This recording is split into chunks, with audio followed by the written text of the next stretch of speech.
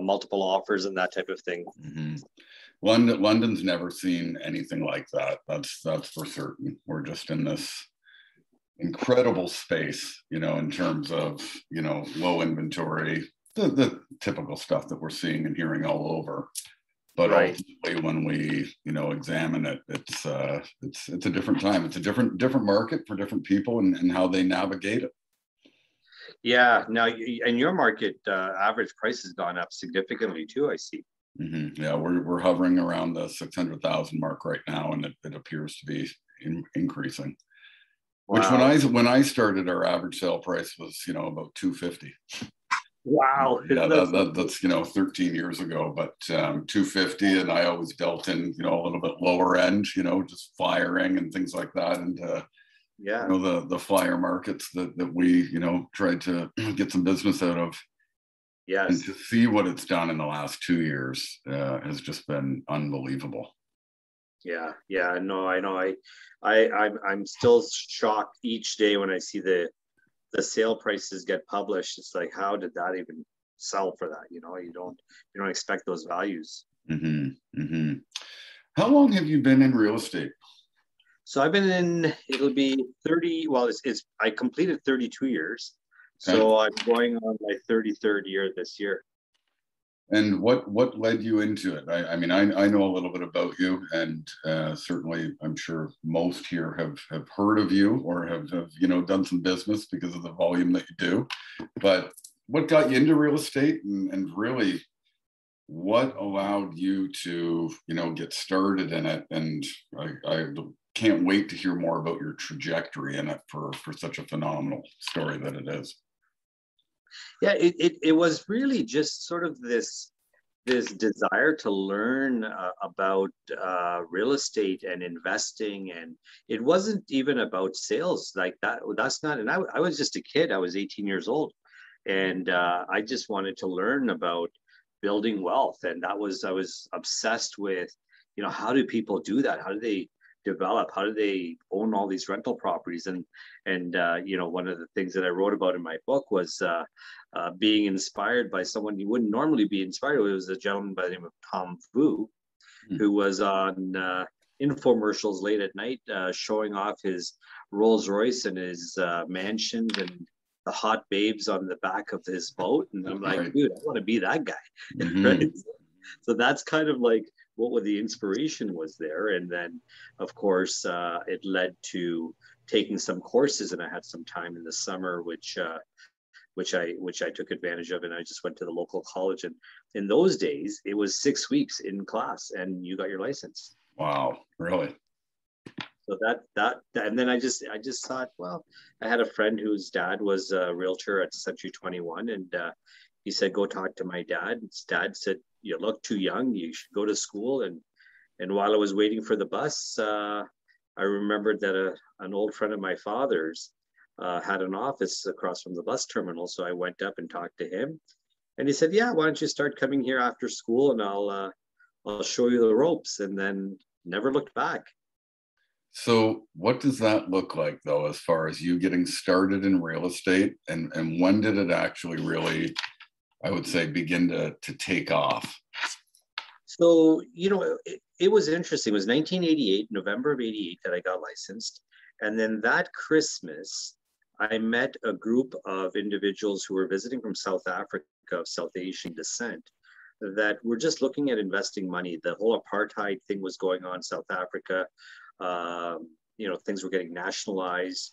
They were trying to get their money out of the country. They had a lot of money in the UK already, and they thought Canada was a safe place to invest, not so much from a growth perspective, but just to have some security of funds. And we were at a dinner conversation, and I was just sort of listening in, and one of the elderly gentlemen sort of, threw some attention my way, asked me if I was in school.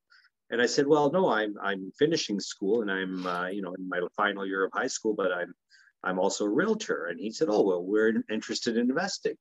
And I said, well, here's my card, and let me know if I can help you with anything. And of course, on Monday, they called and said, we're going to be in the area, and we'd like to, see what you guys have in the way of commercial properties. And developments and that type of thing. And it turned out that that single-handedly was just about a $1.5 million transaction that I did.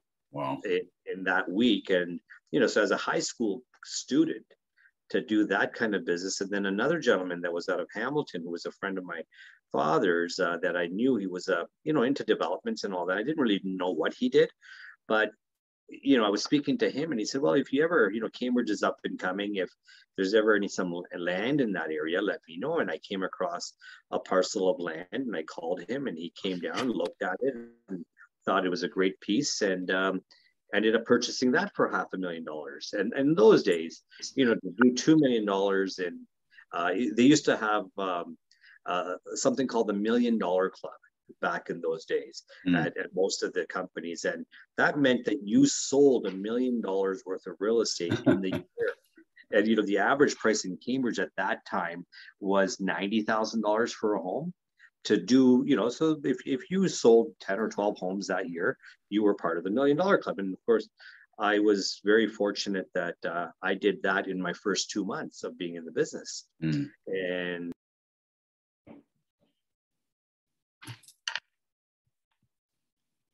oh, you just muted there.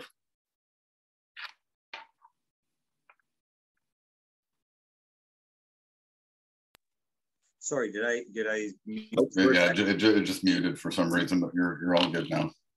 Yeah, so sorry, I don't know where I left off, but yeah, that was my start, just starting out, and I was able to convince my parents to let me not go to university, and they were not happy about that. They're certainly very happy now, but they weren't at the time. I would think so. Yeah. So you started with C21 by the sounds of it. No, I actually got rejected by C21.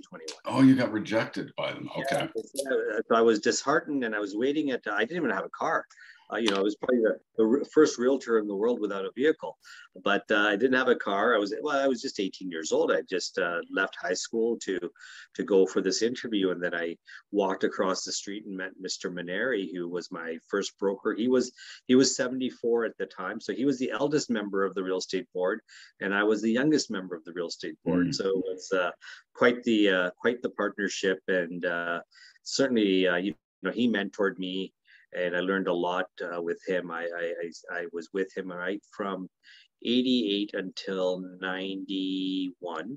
1990. And then I joined a company called Realty World, which was very big in London at one time. And I joined that company, but in the Cambridge branch. And I stayed with them until 1994, at which time I joined Remax. And I've been with Remax for, I guess, 26 years now. Wow, that's a great longevity with an organization as well. So yeah. When you look at the dynamic of, okay, you're having some success, what, I guess, systems, strategy did you start to take? I mean, did you do some of the traditional stuff like door knocking, cold calling, things like that? Was it all, the connections that you have? I mean, I'm sure that everybody would love to hear how you created business and then how that really progressed as well. So I always took a very sort of a contrarian approach to this industry. I've gone against the conventional wisdoms that are out there and thought, okay, I'm going to pave my own way. I'm going to try some different things. I'm going to model excellency, but I'm going to get creative with it. So it's critiquing it and trying to adapt it to myself.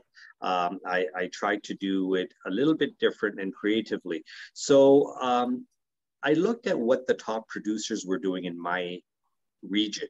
And yes, everybody was door knocking, everybody was cold calling, but you would find that they would do it for a little bit of time and then they would be completely deflated, lose the motivation, and just stop and just sort of slow down and just eventually get out of the business because they were exhausted. So I took my sphere of influence as my primary focus, and I really tried to cultivate that. What I did was I went back to my community, which was a South Asian community. I was one of the first South Asian agents in my region, and I speak 4 different languages. So I started off not asking them to give me business, but letting them know that I'm here for them.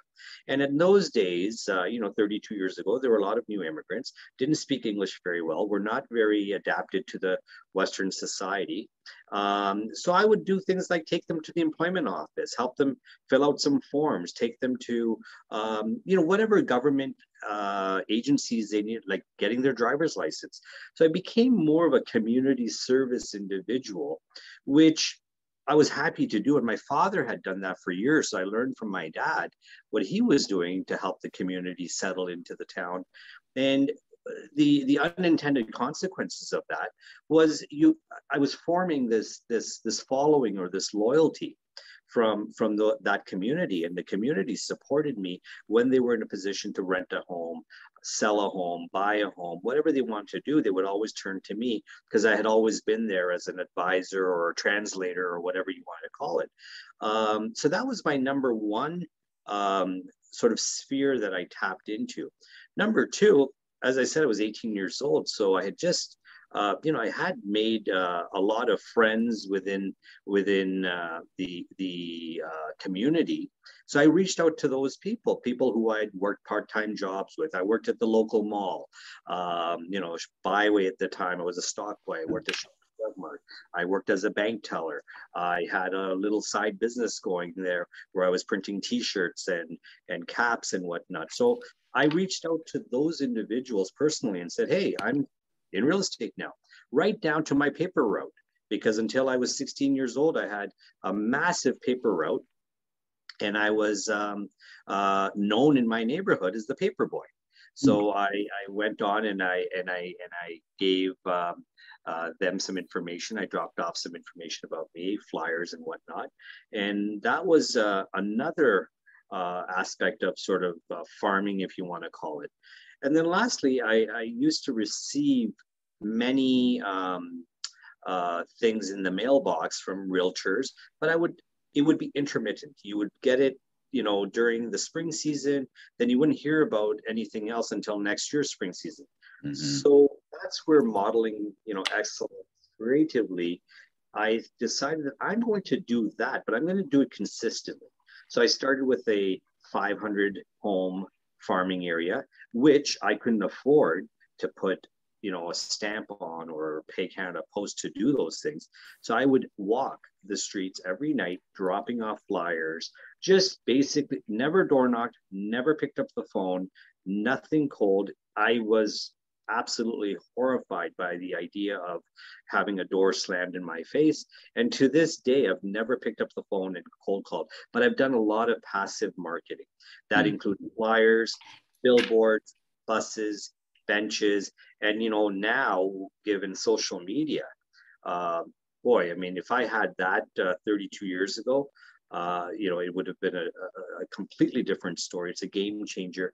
And social media has become your database, and that's how you have to look at it today. And I think people don't realize, and I'm 50 years old, I'm an older guy. I can't believe the amount of young people today that have the tech savviness that are not taking full advantage of that, not boosting their ads, not retargeting, not engaging. And it doesn't take much. It's a post a day, but engaging and having a conversation. I still handle all of my own social media as far as engagement. The posting, I do outsource that because I don't have the time to do it, or nor do I have the knowledge to be able to do the design work. But once you have that rhythm and once you have that flow, today's database is not necessarily what you have on your Rolodex. It's what you have in your circle and how you engage. And it's not taking the lazy way where you wait for that every third month to send out a newsletter, or you have that scheduling. It's in real time. Everything's in real time. Mm-hmm. So when you look at, some of the forms of passive marketing, flyers, which I've done a lot of myself, benches, billboards, things like that, has that stayed consistent throughout your entire career? And have you just kept adding to it, or are there set amounts or set number of, signs, or is it just you want to dominate the whole landscape that you're in? So in my earlier days, I allocated 20% of my gross income towards marketing. And that included flyers, magazines, newspapers, you name it, billboards. That's where I'm on about 15 buses in my street, sorry, in my city, on the back of the buses. So it's that passive marketing. You're sort of top of mind. It's like that elevator music. It's in the background, not enough to annoy you, but it's there. And when you can pay attention to it, you will, and you might think about it. So you want to sort of be everywhere. And that's one of the things that I ask my sellers or people that call me is, how did you hear about me? And the response I often get is, you're everywhere. So I've got a big sign at the massive sign at this local arena, the buses, the billboards. Now, as far as flyers, I've 100% stopped all print advertising as of 3 years ago. So there's no more print advertising. I found that it wasn't very effective until I got my social media following up and running. And now I can target the audiences that I want.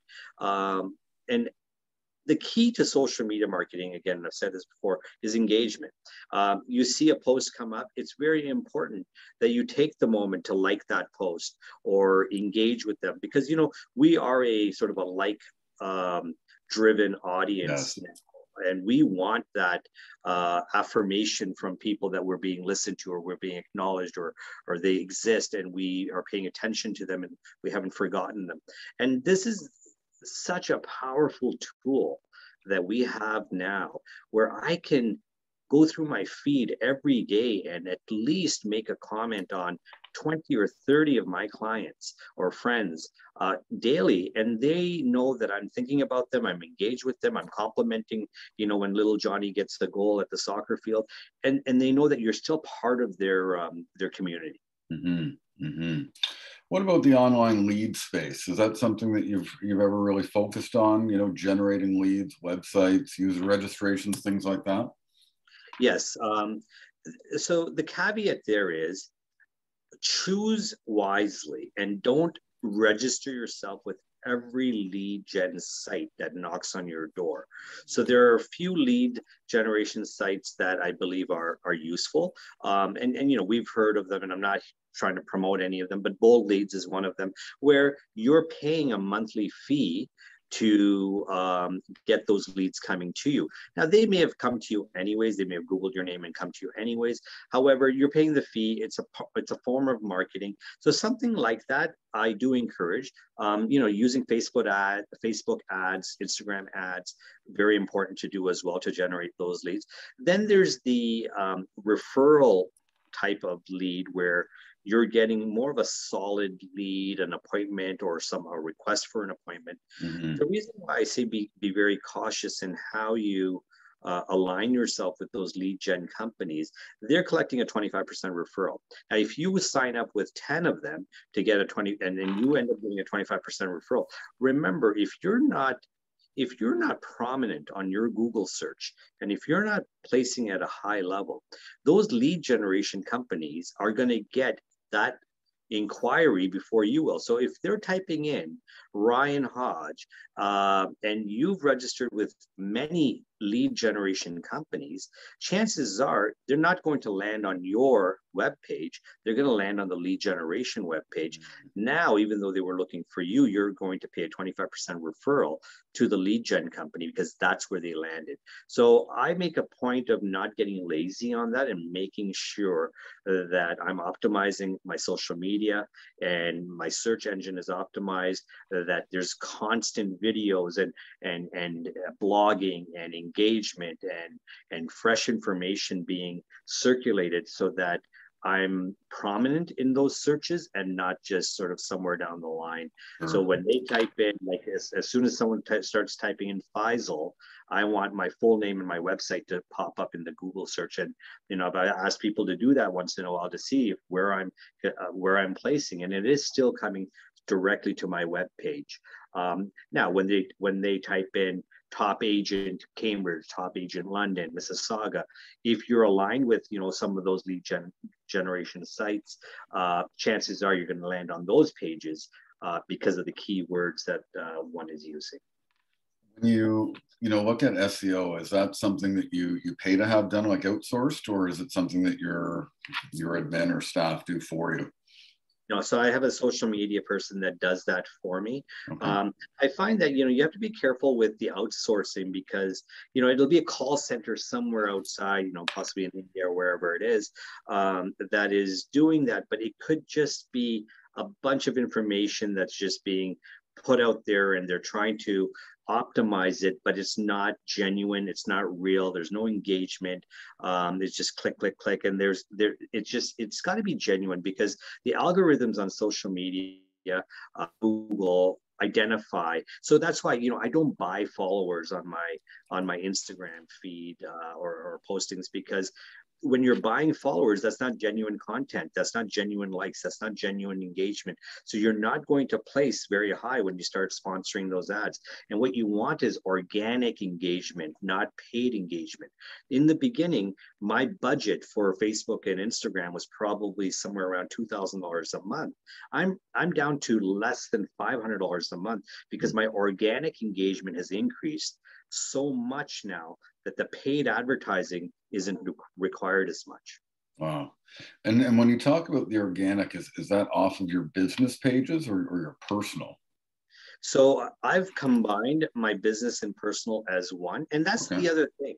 I'm a real proponent of this because people want to know who you are. What are you into? What is your lifestyle? How can they relate to you? And if you're not relatable, if everything you post about is just business, you're not really humanizing yourself. You're becoming just an object. And it's so important to, there is personal content that I like to post, but not too often.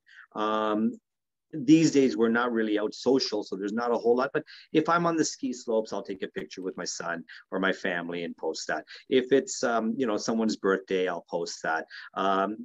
It's just important to have that personal element in there so that people know that you're more than just a realtor, you're more than just a business person, and that you do have a life outside of there, and these are your hobbies, and they can relate to you from that perspective. Sure. So, number one Remax agent in the country. When did that all start to happen? Because that's a whole different dynamic than being what we'd term as a top producer. That's the upper echelon of elite status. So take us through that if you don't mind. So after 2010, I started ranking quite high on the transaction levels. So I was consistently selling the most homes in my region in Ontario. And then by 2016, I started ranking number one in Canada for number of transactions for Remax. And then the last 2018, 2019, and we'll find out about 2020 tomorrow, in fact, oh, nice. to see my rank in earned commissions, my world ranking. So I'm ranked currently at number 3 in all of in the world, number 1 in Canada. Still ranked number 1 in Canada for transactions since 2016, and so we'll see what happens. But it's a momentum.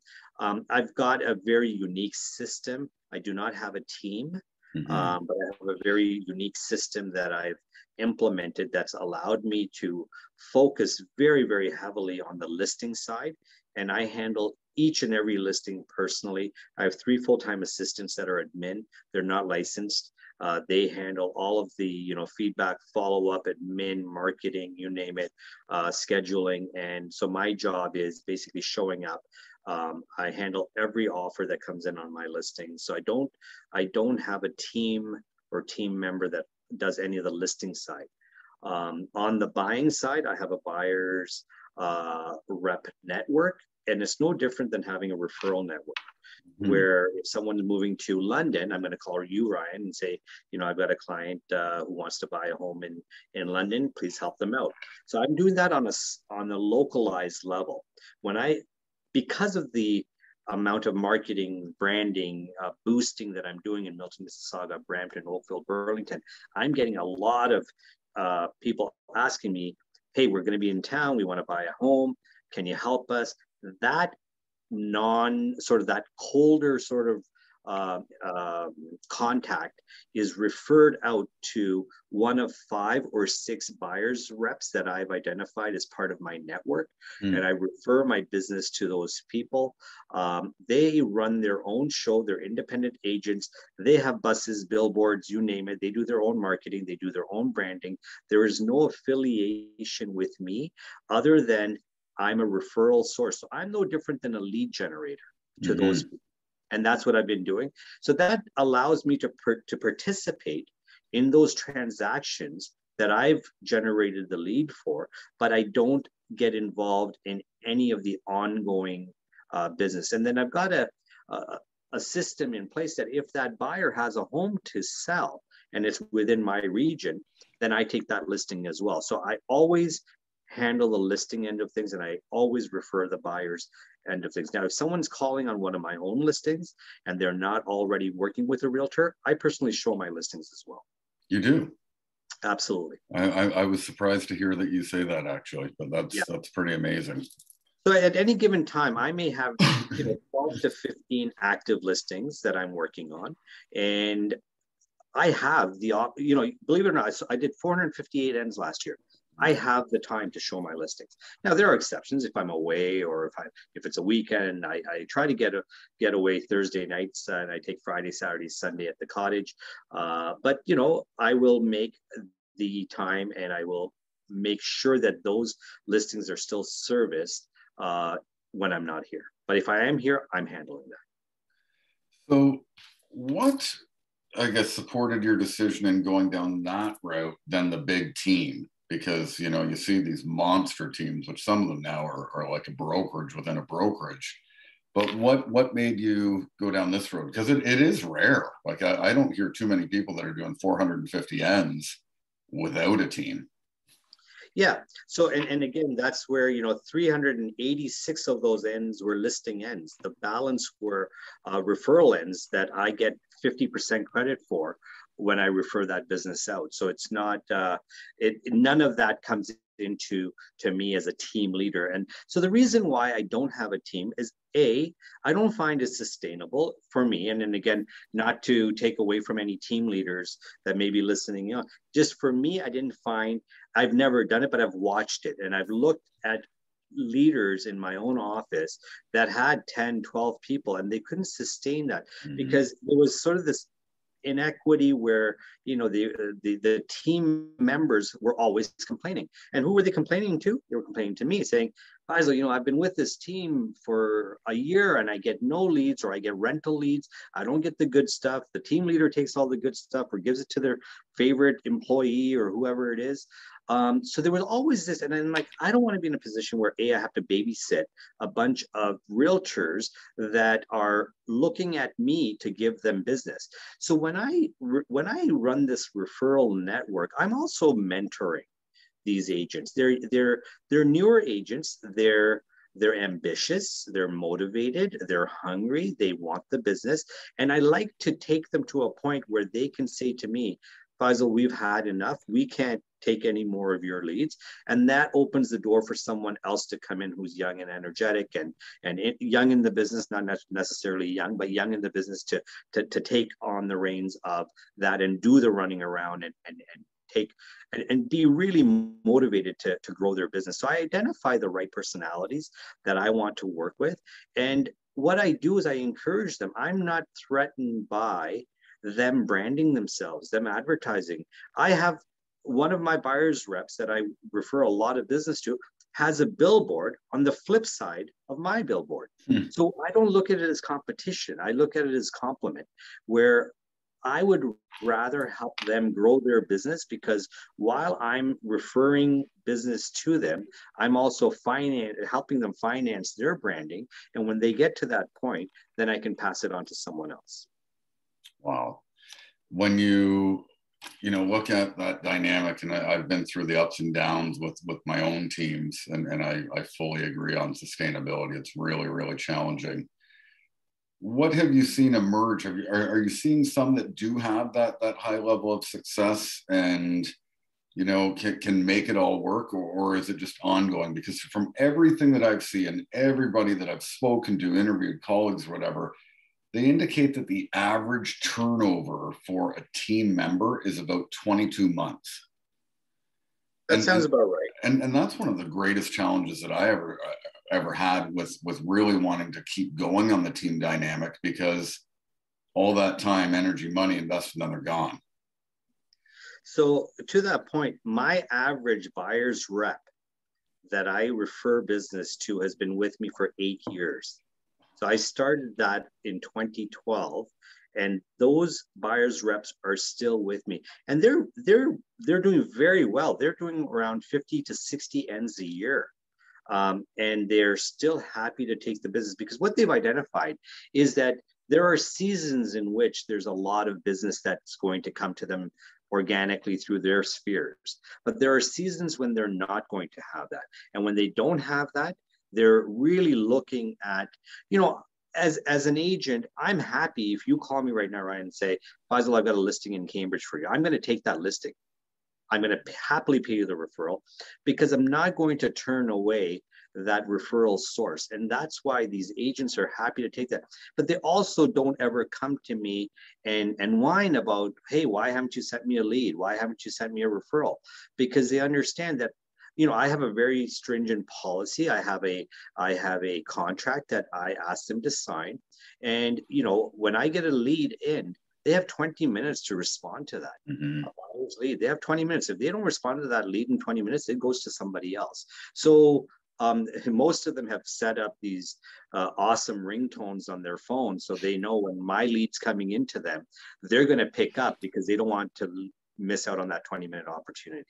That's awesome. When you refer, though, so for example, somebody's coming in and they want to buy, and I don't work with buyers. I've got a partner that she would, or I would refer out. I think one of the greatest fears that anybody always has is that they're not controlling the whole situation, and they won't let go of a buyer in order to focus on other things. Is it a challenge to refer, to somebody in that, type of network? Because it's not like you're saying this is part of my team, or how do you position that everybody's comfortable and moves forward? So, I've identified the 5 or 6 people that I work with, and I know their personalities. I know how they work. I know what they're, I have people that are very nurturing and very, soft spoken.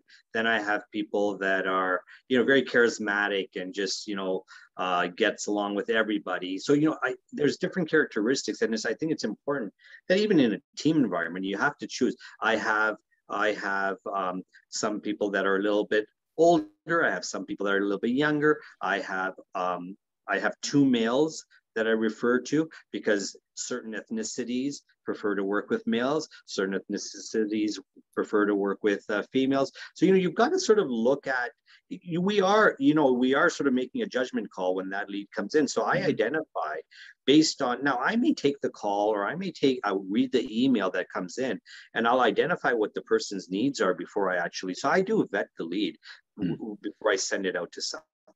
So I think you just have to really be mindful of the people that you're going to align yourself with, that they fit your sort of model and that they fit your culture that you've got in your industry.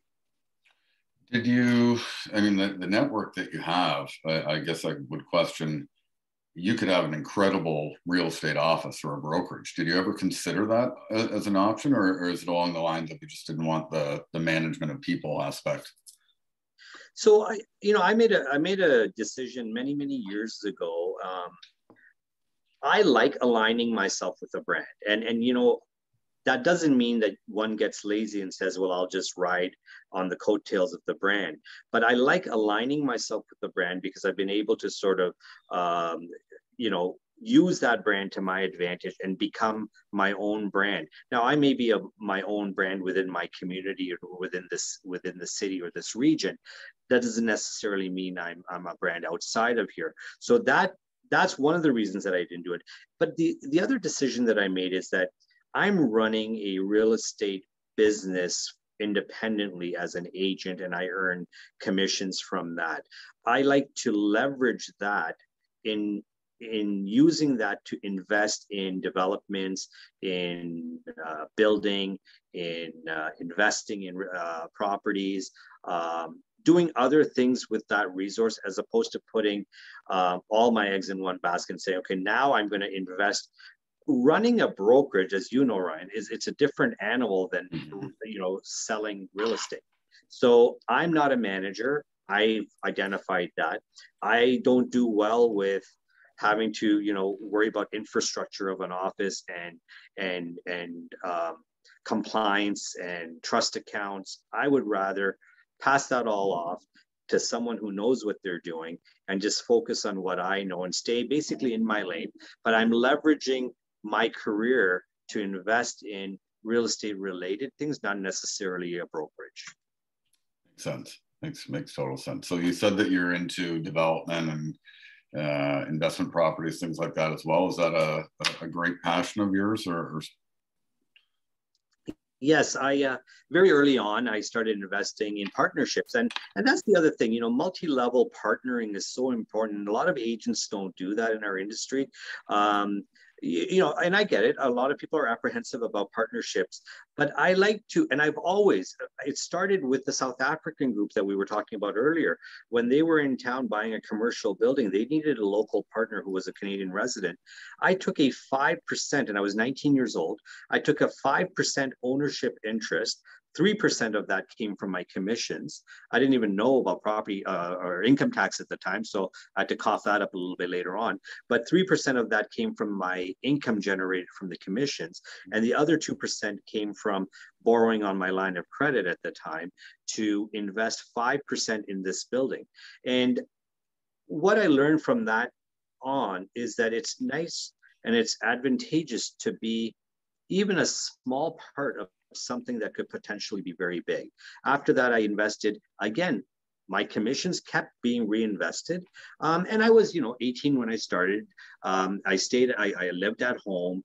I wasn't, bogged down with all the other things that come with life at the time. So I was able to continuously reinvest the money that I was earning back into investments with people that, and I would ask them, I say, hey, if you're interested, I'd love to participate in this investment property. And I've continued, I've done a lot on my own since, but to this day, recently we just purchased a plaza and I took a percentage of the ownership of that because I'm trying to build my real estate portfolio as I'm in this industry. And it does surprise me at how many realtors don't take advantage of that opportunity, even if it's in a small part. If the opportunity exists, because at some point, we're not going to have a pension, and these properties are going to go a long way in paying for our retirement. As you know, I've written a book and I talk a lot about this and how to leverage your license and how to monetize your license, be it through property management, but other avenues that you can explore that your real estate license permits you to do so. And there's so much you can do with it that I've only recently started exploring those options even at a greater length now. Oh, so let's talk about the book for a second. What led you to writing a book? So I would often be called into the local high schools, and a lot of the teachers became clients of mine, and the environment in the schools has continuously changed. I don't know if it's for the worse or better, but we'll leave that out. And many kids are lost. I would say that I was very lucky that I sort of knew what I wanted to do and I was determined to do it and I followed my path. But not everyone is set to go to university, get an education, get a degree, and then get a job and work for someone. There are many people that are just looking for something else, and they have the sort of the mindset to do something, and they need some sort of mentorship or coaching. So many years ago, I started doing that with the high school that I actually went to, and I would do speaking engagements there, and one-on-one, and bringing co-op students in, and just trying to, and usually it would be kids that were really lost and needed some guidance, and it was one of the things that I actually enjoyed doing.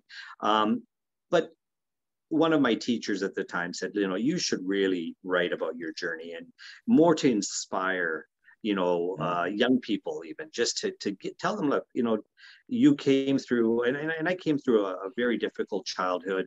A lot of, unfortunate things happened. My father lost his right arm in an industrial accident 3 years after we moved to this country. So my mom worked in a factory just to make ends meet for us. So, there were a lot of, hardships that we faced. And to be able to sort of come out of that and pass through the things that I went through and sharing that journey, I thought would be a good inspiration to some people, young people. Part two of that was I wanted I don't sit down with my kids and tell them the whole story and that type of thing. And I thought, it'd be kind of a nice thing to do, leave a legacy for my children to read about, hey, Dad's journey, how he got to where he is and what he did. And then often I would get realtors calling me, asking me to, sit down with them, talk to them, share my strategies. So I decided that, I'm going to write a complete book. Absolutely everything I do, what we're talking about today is all in there. All of my strategies, nothing held back. In fact, my editor said, hey, you're saying too much here. You're giving away all the secrets. And I said, no, you know what? I probably won't write another book. So I like to put it all in there once and for all. And so it's got business strategies, it's got investment strategies. I talk about a lot about financial literacy for youths. I also talk a lot about investing for your future and retirement. And it's not only for investors, but it's also a good guide for realtors. And look, it's just my experiences. I'm not by any means suggesting I've done it the right way. I've done the things that worked for me, and I felt there would be some benefit in sharing that if others are in the same position to take advantage of those strategies. That's amazing. And can you refresh everybody for the name of the book, where they can find it? Sure. Shameless plug here. Let me get it here. So that's the book there. It's called The Real Deal: Journey of a Billion-Dollar Real Estate Broker. It's on Amazon, on Audible, Kindle, and there is a hard copy as well. So Amazon.ca, if you type in my name or The Real Deal, Donald Trump's book might come up as well, so don't get that one. Did you do the Audible yourself on it? I was about to. And Ryan, we were in a focus group once a month. I was taking a lot of time at the cottage. So that's, COVID helped me write the book because starting April, I really hunkered down and started writing this book and got it published by September. Wow. I was about to go into the studio in May. And then, of course, the real estate market just exploded. And before you knew it, I had no time. So I got a gentleman out of California who did the voice for me, and it's if you didn't know me, you'd probably think it was me speaking. Nice. It's quite a process. I did Audible for my book, and it was in the studio. But there's a dynamic when you edit a book. I don't know if you went through this yourself, but for me, it was reading the book out loud. Yes. Is a part of the process that I worked with a book coach when I did mine. And you catch errors. But when you go in and read your own book in a studio, it's a challenging experience because you cough or you lose your tone, they stop you. It's a process for sure. Yeah, and it's 356 pages, so I just don't know if I've got the ability to do that. One day I would love to do that. I'd love to put it in my own words. But the gentleman that read it for me, he did a fantastic job. I'm quite pleased with it. What do you do for your own motivation, inspiration? I mean, you're a pretty inspiring fellow. Obviously, anybody here that's heard this or reads your book, it is looking to model excellency, like you said at the beginning of this. But what do you seek out for motivation, inspiration, and what keeps you going? I find inspiration in many different ways. I'm inspired by my kids. I look at my kids, I look at what they're doing, what they want to get out of life, and that desire to be more, to do more. So that from that level up, and then I look at people that are have come out of much, much more hardships than I've ever even dreamt of, um, making such great lives of themselves. People that have come through wars or come through, you know, droughts and things like that. And so for me, it's about just building a future that I can look back on and be proud of, but not taking away from family. And you know, I was very fortunate that I started in this business at a young age, and many of the senior agents that I was working with at that time would always say, hey, you know, the kids grow up too fast, you know, spend time with your kids and take the time to, you know, really listen to them.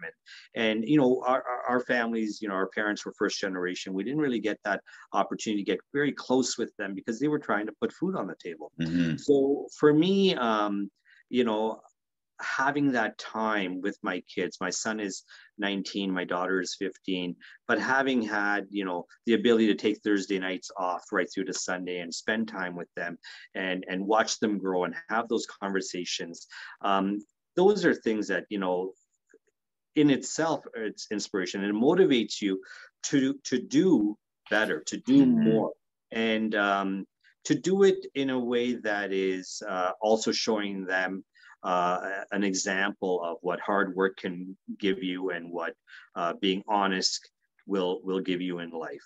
So those are the things that really I use to get inspired. I find inspiration from a lot of agents that are in the industry, and it's not necessarily successful agents.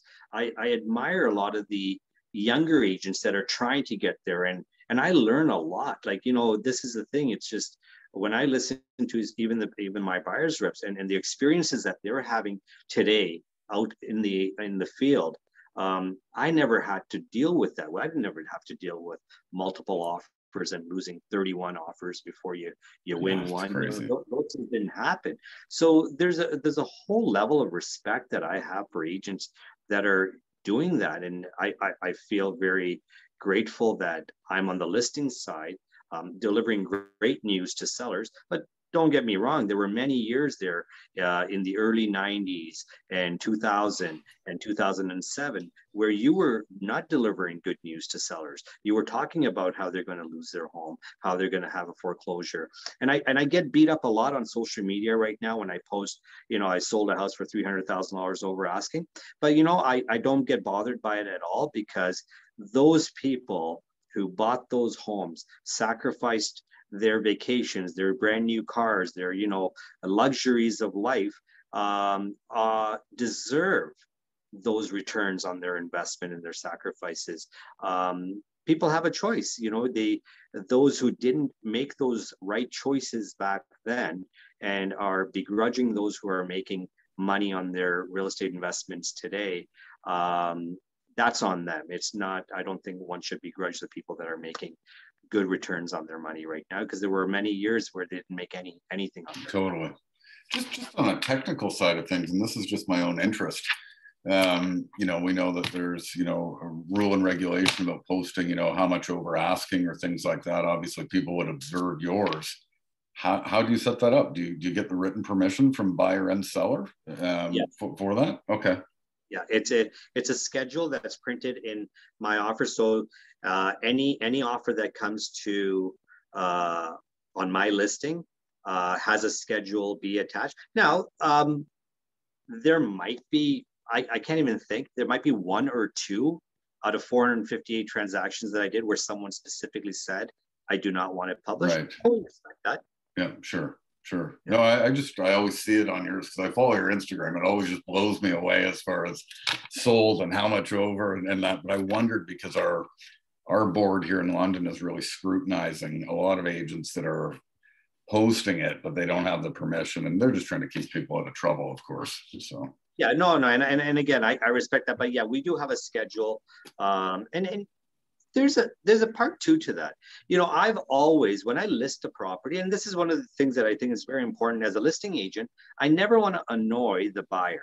I want that call to come in, and I don't want that call to be, how much are you asking? Because I'm not looking for a cold lead anymore. I want a qualified person calling me. I always publish the asking price on a property when I'm listing a property. And when I'm providing the sold, I'm also it's marketing, no question about it. But B, it's also information. Sold information is not readily available to buyers and sellers. So I think it's important, especially when you have 4,000 or 5,000 followers, why not be the source of information? Why not be the first to let them know? And in turn, you might be the one that they think of when they're thinking about buying or selling real estate. Why not be the source of the information they go to for all things relate to real estate? When government rules change, when banking changes, when there's incentives, when there's tax breaks, be the first to be out there and put it out there so that you become their go-to in all things related to real estate. Mm-hmm. When you talk about, your brand affiliation, and I think that you're pretty open, because we've talked before, and it's not a I'm Remax and a look at me sort of thing. When you see people that are, I often see people that jump around all the time. And I've never thought that that's going to be healthy for your business when your sphere sees you constantly, moving around looking for the next, solution, which really it's not the brand. But right now, obviously, with companies like EXP or some of the the big cloud-based organizations, there's a lot of disruption with it. Do you have a take on it? Not necessarily why one's better than the other, but more so in terms of what an affiliation or what to look for from a company or organization for anybody, like just a general kind of sense of what people should look for. Right, and I'm not a fan of jumping around. You have to think about, am I jumping around because I want that 6 months free desk fee, or I want something? And if that's your motivation, you know what? You've just basically started an exit plan. You're getting out of the business. Yeah. Because if you're jumping around because someone's offering you a little bit of an incentive to come there, and not to pick on EXP, and I don't know too much about EXP, I think there's great value to join EXP if you've got a team of 40 agents and there's another source of income that you're going to get. I don't know the whole structure. I know they have a share structure. I know they have an incentive, but to me, it's more of a sort of a pyramid or an Amway type of thing, multi-level marketing, which it might be. And forgive me if I'm misspeaking here, but I just don't know enough about it, nor do I really care to learn at this point. But I think there's value to someone to go into that if they've got an established business model and they're going to generate income passively as a result of that. When you're looking at joining an organization, you have to look at the leader. If whether it's a team or a brokerage, you have to look at the leader. You have to look at the resources that they offer, the training that they offer. Have they evolved as a brokerage? Why are the cloud type based real estate firms doing so well? Because they've evolved into a technology based platform that resonates with young people. Millennials love that because they can sort of do everything cloud-based, and is right? iCloud, I this, iPhone, whatever it is. So it's resonating, and they brilliant. That whole concept is brilliant. But don't forget what we do. We sell real estate. Forget all the noise. Forget all of that. We sell real estate. So what is going to enable you to sell real estate the best? What is going to give you the tools that you need to sell real estate the best? And that's where I've always insisted that we have the latest technology. I've got a great, and I talk a lot about social media, but I've got a great social media following and a great social media platform and online presence because I refused to remain stagnant. I refuse to just stay status quo. I'll just keep doing my weekly ads in the newspaper. And those are my colleagues that I started with 32 years ago in this business that didn't evolve, that didn't choose to embrace the change, are no longer in business, or they've just basically, fizzled out. So that's important. you also have to look at the power that your brokerage has, or the ability to help you get past the finish line. And what I mean by that is, disrupting the disruptors.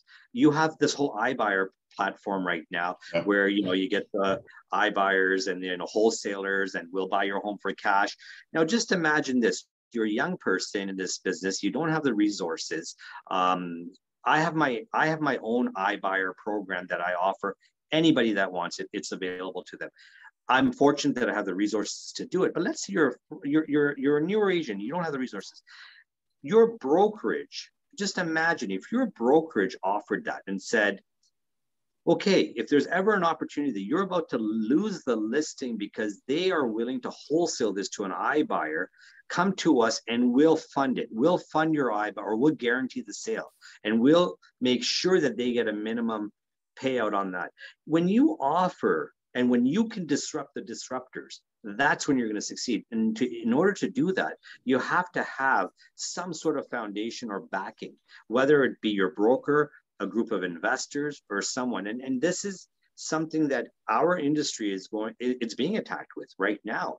You get those fancy handwritten mail in your mailbox, the post signs, and people offering the world to get you to sell without going on the market.